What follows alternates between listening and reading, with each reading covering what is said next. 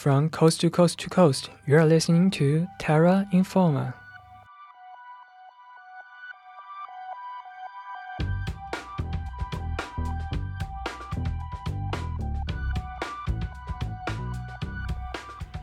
Hello and welcome back. I'm Sean Ho and I will be your host for the next half hour of environmental news. I would like to begin this episode by acknowledging that Terra Informa is a production of CGSR 88.5 FM, a campus and community recording studio located in Edmonton, Alberta on Treaty 6, the historic and present territory of Cree, Métis, Blackfoot, Dene, and many other First Peoples. Treaty is about relationships, and the very least we can do in this relationship is acknowledge the people who continue to live and gather here, and who continue to influence the stories we make and our understanding of the land around us. In this week's episode, Terra Informa's Hannah Cunningham and Dylan Hall deliver another interview from the 2019 Congress of the Humanities and Social Science, a gathering of over 7,000 academics that took place on the University of British Columbia campus in June of this year. In this session, Hannah and Dylan caught up with Marissa Magnuson, an Indigenous photographer and a graduate student, after she presented a talk titled Reframing History, Flipping Artistic Perspective of Indigenous Identity. The interview explores how art is used to shape and reshape our understanding of people, history, and places. We will share a few different pieces of that interview, along with headlines explaining how art is connected to our understanding of the climate emergency and the role art plays in climate activism. But first, here's Marissa Magnuson introducing herself and her work as an artist and a researcher.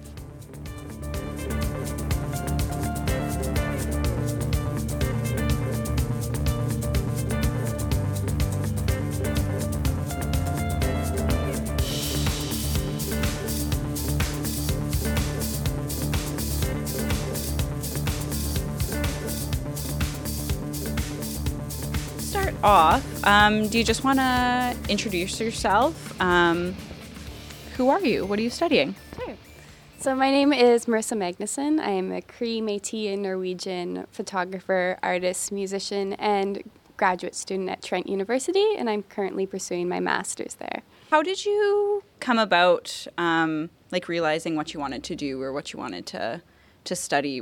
So prior to doing my master's in Canadian and Indigenous Studies, I was doing my Bachelor of Fine Arts in music, and I was actually studying flamenco guitar.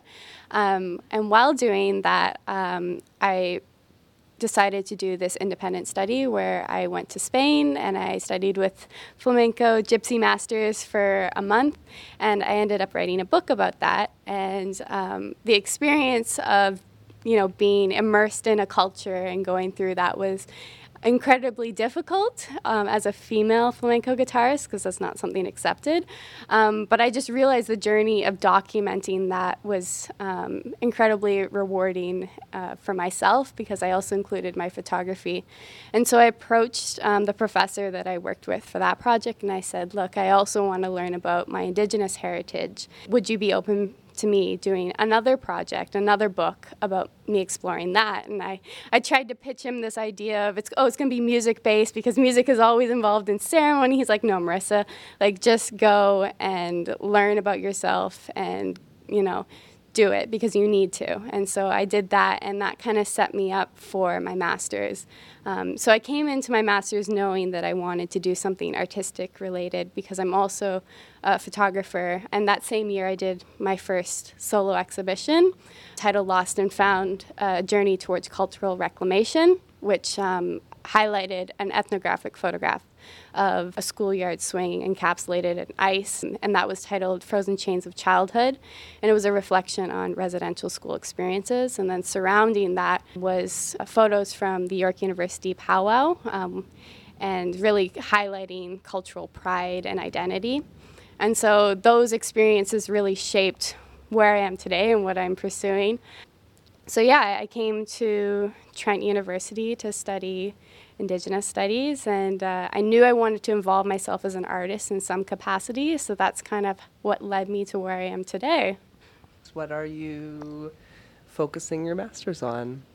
That is a good question. It is really hard to narrow it down, and I'm still working on that. I was hoping that being here at UBC for Congress would help me with narrowing down what I want to talk about. But I'm really interested in the stereotypes of Indigenous people as depicted through visual art, and how Indigenous artists are kind of debunking those stereotypes, challenging them, and flipping those narratives. So looking at Kent Monkman is a prime example and true inspiration for my work, because he looks at a lot of paintings throughout the 18th to 20th century by a lot of American but also Canadian artists, settler artists such as Thomas Cole, Charles Fernandin Wimmer, Edward Curtis, and he flips those narratives. So those people often depicted Indigenous peoples the way they wanted to see them, as savages, as romantics, as vanishing, and Kent Monkman is kind of turning that on its head. So looking at that sort of thing, but then also the musician in me is also looking at artists like Jeremy Dutcher and how he's reclaiming his language and his culture and his songs, going through the National Archives and looking into wax cylinder recordings and bringing that back to his community. So I'm really interested in kind of bringing forth the archives of anthropologists and what they documented. Yes, they had a bias, but their work can be really helpful in this revitalization, right? So there's a lot going on, but I do need to narrow it down for sure, but those are my main areas of interest at the moment. As reported by the New York Times, Douglas Crim, art scholar, writer, and curator, died at his Manhattan home on July 5, 2019. While the name may not be familiar, the work of Mr. Crim has been credited with disrupting the field of art history, forcing artworks to be viewed through a social lens, and pushing the boundaries between art, cultural studies, and activism. A vocal AIDS activist, Mr. Crim sought to draw attention to the representation of social issues in the arts and culture. While AIDS was the greatest social issue of Mr. Crim's generation, his legacy on the art world may be seen in the controversy around multiple museums and art galleries in response to the greatest social issue of our generation, the climate crisis. On July 17th, the Tate Galleries, a group of 4 art galleries in the United Kingdom, released a statement declaring a climate emergency and pledging to improve their sustainability with a 10% carbon footprint reduction by 2023. The announcement followed a panel discussion held on July 8th on the Tate Modern in London in partnership with Climate Action Week and featuring current art exhibitor Olafur Eliasson. The announcement is being described as an art of solidarity, with Tate Galleries stating, quote, "As our audiences and communities across the world confront climate extinction, we must shine a spotlight on this critical issue through art," end quote. The Tate Group of Museums has experienced past criticism and protest over a 26-year relationship with oil giant BP. Funding ties between the two groups were cut in 2016, and it seems that Tate is trying to develop in a new and greener direction, which recognizes the intersection of art, social justice, and the environment. At the same time, London's Royal Opera House is currently at the center of protests over oil sponsorship of the arts, with Extinction Rebellion holding a mass die-in outside the building on Tuesday, July 2nd, before a performance of the opera Carmen. Part of the full day of protest, activists were calling for the Royal Opera House to also sever ties with BP and reject funding from oil companies in the arts and other cultural institutions because of the harm these companies do to the environment. In addition to the Royal Opera House, the Royal Shakespeare Company, British Museum, and National Portrait Gallery all receive benefits from BP through direct sponsorship, ticket subsidies, or other means. According to Peter Massa, head of BP Europe and UK, climate change is a, quote, defining issue of our time, end quote. However, he also says, quote, it's a small number of very loud voices, end quote, that are demonstrating against BP. While BP representatives and some of these control institutions suggest BP is giving back to society through these sponsorships, activists suggest this type of funding is simply a cover-up to mask the damage fossil fuels are doing to our planet and society. Other environmental organizations are also calling on UK control institutions to sever ties with oil sponsorship, including Performance Art Group to BP or not to BP, and Control Instinct. Actor Mark Rylance from the film Bridge of Spies has resigned as an associate actor with the Royal Shakespeare Company after being inspired by an Extinction Rebellion demonstration, and actor Marianne Maglis, who played Professor Sprout in the Harry Potter movies, has stated she will not accept any future roles with the company.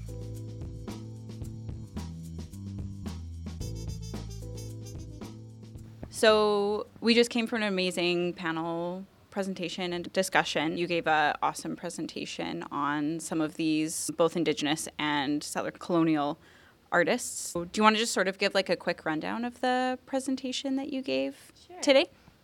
So the presentation that I gave today was titled Reframing History, Flipping Artistic Perspectives of Indigenous Identity. And I was looking at the historical depictions of Indigenous people throughout the 18th to 20th century by white European settler artists, and looking at the stereotypes in which those artworks embody, for example, the romantic Indian, the savage Indian, and the vanishing Indian. And then juxtaposing that with what contemporary Indigenous artists are producing and kind of challenging those narratives. So looking at the work of Kent Monkman and how he is flipping those narratives of Edward Curtis depicting romantic Indians in his photographs, or Charles Fernandin Wimar depicting savage Indians. And so that was what I was mainly talking about, was a lot of Kent Monkman-based work. But I also alluded to some other artists, such as Matika Wilbur, who is an Indigenous photographer, and she worked on a project called Project 562, which is she went through over 562 federally recognized tribes in the United States, and she photographed and documented these people the way that they wanted to be seen.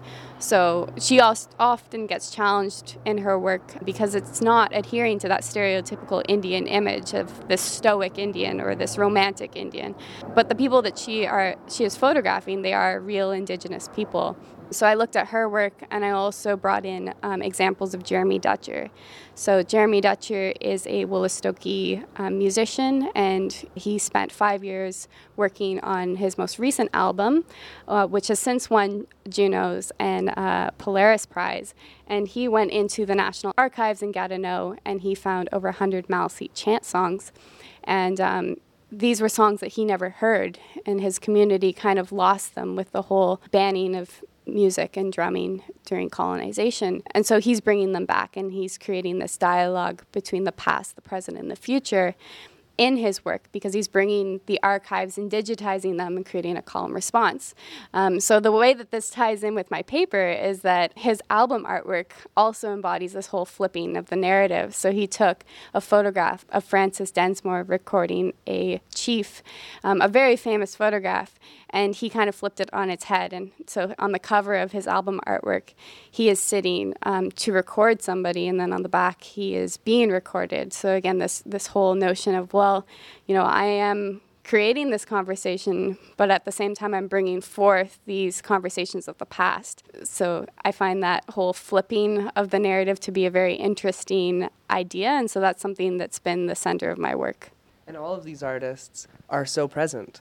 Yes. And I think that's one of the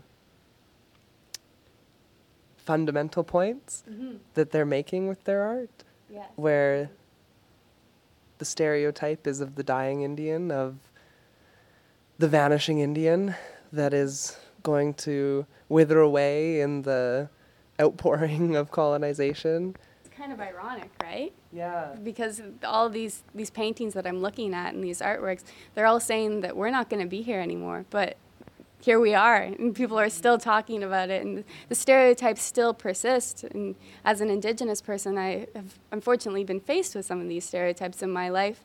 And so I feel like art is a great way of kind of bringing up these discussions, because people, in my experience as an artist, are more willing to have those conversations when it's through art, because it doesn't quite attack a person per se, but opens people to these ideas.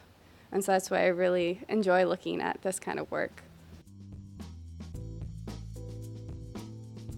Art has a powerful effect on representation, and what we see in our everyday surroundings contributes to our understanding of the world. While Marissa's research focuses on flipping perceptions of Indigenous people through art, artistic works are increasingly being used to raise environmental awareness and change the way we represent the environment in urban spaces and conversations. In Vancouver, Shepard Fairey, the artist behind the 2008 Obama Hope painting, will be working with the Burrard Arts Foundation to produce a 20-story mural at the corner of West Georgia and Burrard Streets. The mural, titled Earth Justice, is about respecting and preserving the planet, with Fairey explaining, quote, "Art is often tucked away in galleries and museums, and environmental policy discussions are often tucked away in politicians' offices. I would like to see art and discussion of the future of the planet have a more public role. A mural on the scale of Earth Justice changes the cityscape and cannot be ignored. I hope it is not only fuels a discussion, but inspires others to use art in a similar way," unquote. Earth Justice is the first of several large public art pieces commissioned through the Downtown Vancouver Business Improvement Association and Vancouver Mural Festival. The Mural Festival runs from August 1st to August 10th. Instead of buildings, the New York Department of Sanitation is using garbage trucks as a canvas for a series of murals encouraging sustainability in the city. Trucks of Art was recently premiered in Times Square, an exhibition of 5 new collection trucks, hand-painted based on designs submitted from around the world. The artists used old paint collected by the Department of Sanitation to contribute to a zero-waste theme, and the truck will start traveling regular collection routes in August to display the work throughout the city. The painting honored the 7,500 sanitation workers in New York, while using bold colors and images to engage the public around waste, nature, and the environment. Closer to home, the Maurice and Helen Belkin Gallery on the UBC campus recently ran an exhibition exploring Indigenous rights, activism, and the environment. Displayed from January to April 2019, the exhibition, titled Hexam to Be Here Always, included sculpture, painting, drawing, film, audio pieces, and more from Indigenous, Canadian, and other artists, intended to challenge the notion that First Nation art is only drawn from traditional or cultural heritage rather than contemporary sources. The exhibition was part of a partnership between the Belkin Gallery, Cineworks, and Zawadenu First Nation for a larger commission called Mirrored in Stone. While the exhibition is now over, more information and some of the images can be found at links on our website. Let's go back to Marissa to hear more about her own work explores representation, resistance, and protest from an Indigenous context. Yeah, I was wondering about the ways that these powerful images and untrue images of Indigenous people have reverberated into the present through both settler minds and Indigenous people's ideas of themselves, potentially. So are there any particular ways that that's happened to you, or how do you think it's played out and continues to play out? So I'll bring back the example of the photograph that I was talking about earlier, Frozen Chains of Childhood, which is one of my own. I've exhibited it at quite a few different places, at universities and around the GTA. And I always open up with asking people what they think, because I'm curious. I want to know what the viewers are taking away from my art before I put my own thoughts and ideas into their mind, right? And so I would display this image and I would ask people, what does this make you feel? Like, what do you think about?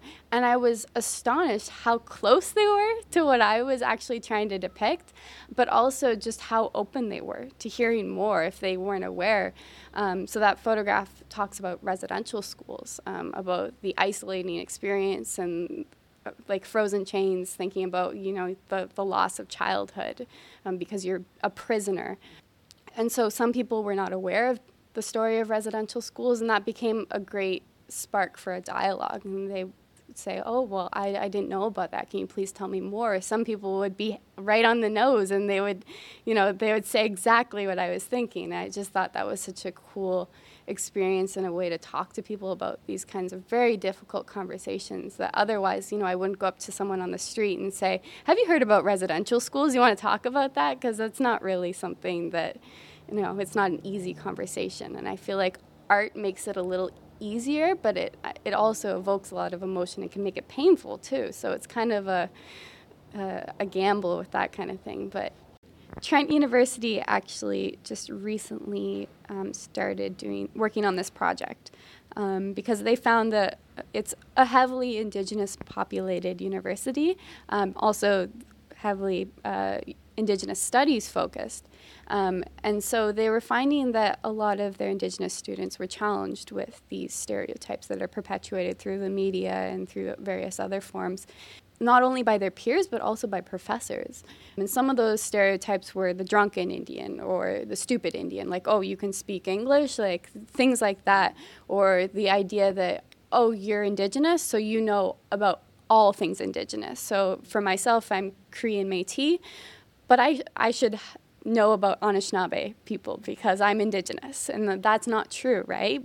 And even for a lot of us like myself, I'm learning about what it means to be Korean Métis because there's that detachment from all the impacts of colonialism on my family, right? So that expectation that we are kind of the knowledge holders of everything is something that often as students we're challenged with. And so they wanted to kind of bring this to the attention of people. So they worked on creating a poster series, and they invited volunteers to model and choose a stereotype. So for me, I chose the stereotype of we don't know everything about all Indigenous people. We aren't the knowledge holder. So I was photographed in some of my own regalia that I'm working on making, my ribbon skirt and my hair ties. But I was also wearing a blazer. So it was something that I had recently worn in lecturing a course at York University on Indigenous arts, culture, identity, and history. Quite a whirlwind of a lecture for 3 hours. Yeah, so I had previously worn that outfit, and so I was posed in a classroom. And then in the same pose, I was wearing just what I would wear every day to school. And so they're working on kind of flipping those stereotypes as well, which is quite interesting. And some people chose like the drunken Indian. Another student, she's Inuit, and she did a piece where she was cutting up meat, seal meat on the floor with, I can't remember what the knives are called, traditional. And she said, we're not called Eskimos because Eskimo means the one who eats blood. And so she was trying to challenge that stereotype. So that's something that the university is working on campaigning, and it should be coming out in the fall of this year for their elders gathering. So I'm excited to see how that turns out, as well as the response, because it'll be interesting to see if people kind of understand what's being conveyed through that poster series, or if they're going to make fun of it. Because sometimes when people don't understand, they just resort to, the stereotypes that they grew up in their head, and they're like, oh, just another, that kind of thing. So it'll be interesting to see what comes of that. Sometimes I feel like Indigenous art and Indigenous voices are silenced in Canada, and especially growing up, like I didn't learn about residential schools. I didn't learn about this Indigenous perspective until I took it upon myself to take a course in university, which I had to pay for. But just my public education did not teach me these things. And little did I realize that that was something that actually impacted my family, because they were quite hush about it and trying to protect me in a way. And so I think, you know, through this whole time that we're in of the Truth and Reconciliation, that Indigenous people and settlers have two very different roles to play, but we need to come together. And so unfortunately, there's been a lot of cuts recently to the education system, at least within Toronto, or within Ontario, which I'm very sad about in terms of like the arts grants and the Indigenous education. So I had a lot of hope that that was something that was going to be a little bit more predominant in our education system, but it doesn't seem to be that way at the moment. So I would really advise people to, you know, do your homework and figure out, you know, what territory are you on? What are the traditional people? What are their customs around your area? For myself, I live in Anishinaabe territory, and so I learn a lot from them about their culture and traditions, and, you know, not to burden Indigenous people and saying, look, teach me, you know, you got to do the work yourself. So I'd say, you know, take a look on the internet. There's lots of different things in there. Be cautious of what you read, because not all of it is, you know, credible. But there's tons of stuff coming out in film and art, and I really hope that people are looking into that kind of thing and taking it upon themselves to learn more. Well, thank you so much for taking the time to speak with us, and thank you for your amazing presentation. Much appreciated. Thank you so much for speaking with us, and may you keep creating and spreading your art. Thank you guys for approaching me. It was lovely talking with you today, and Chimigwech.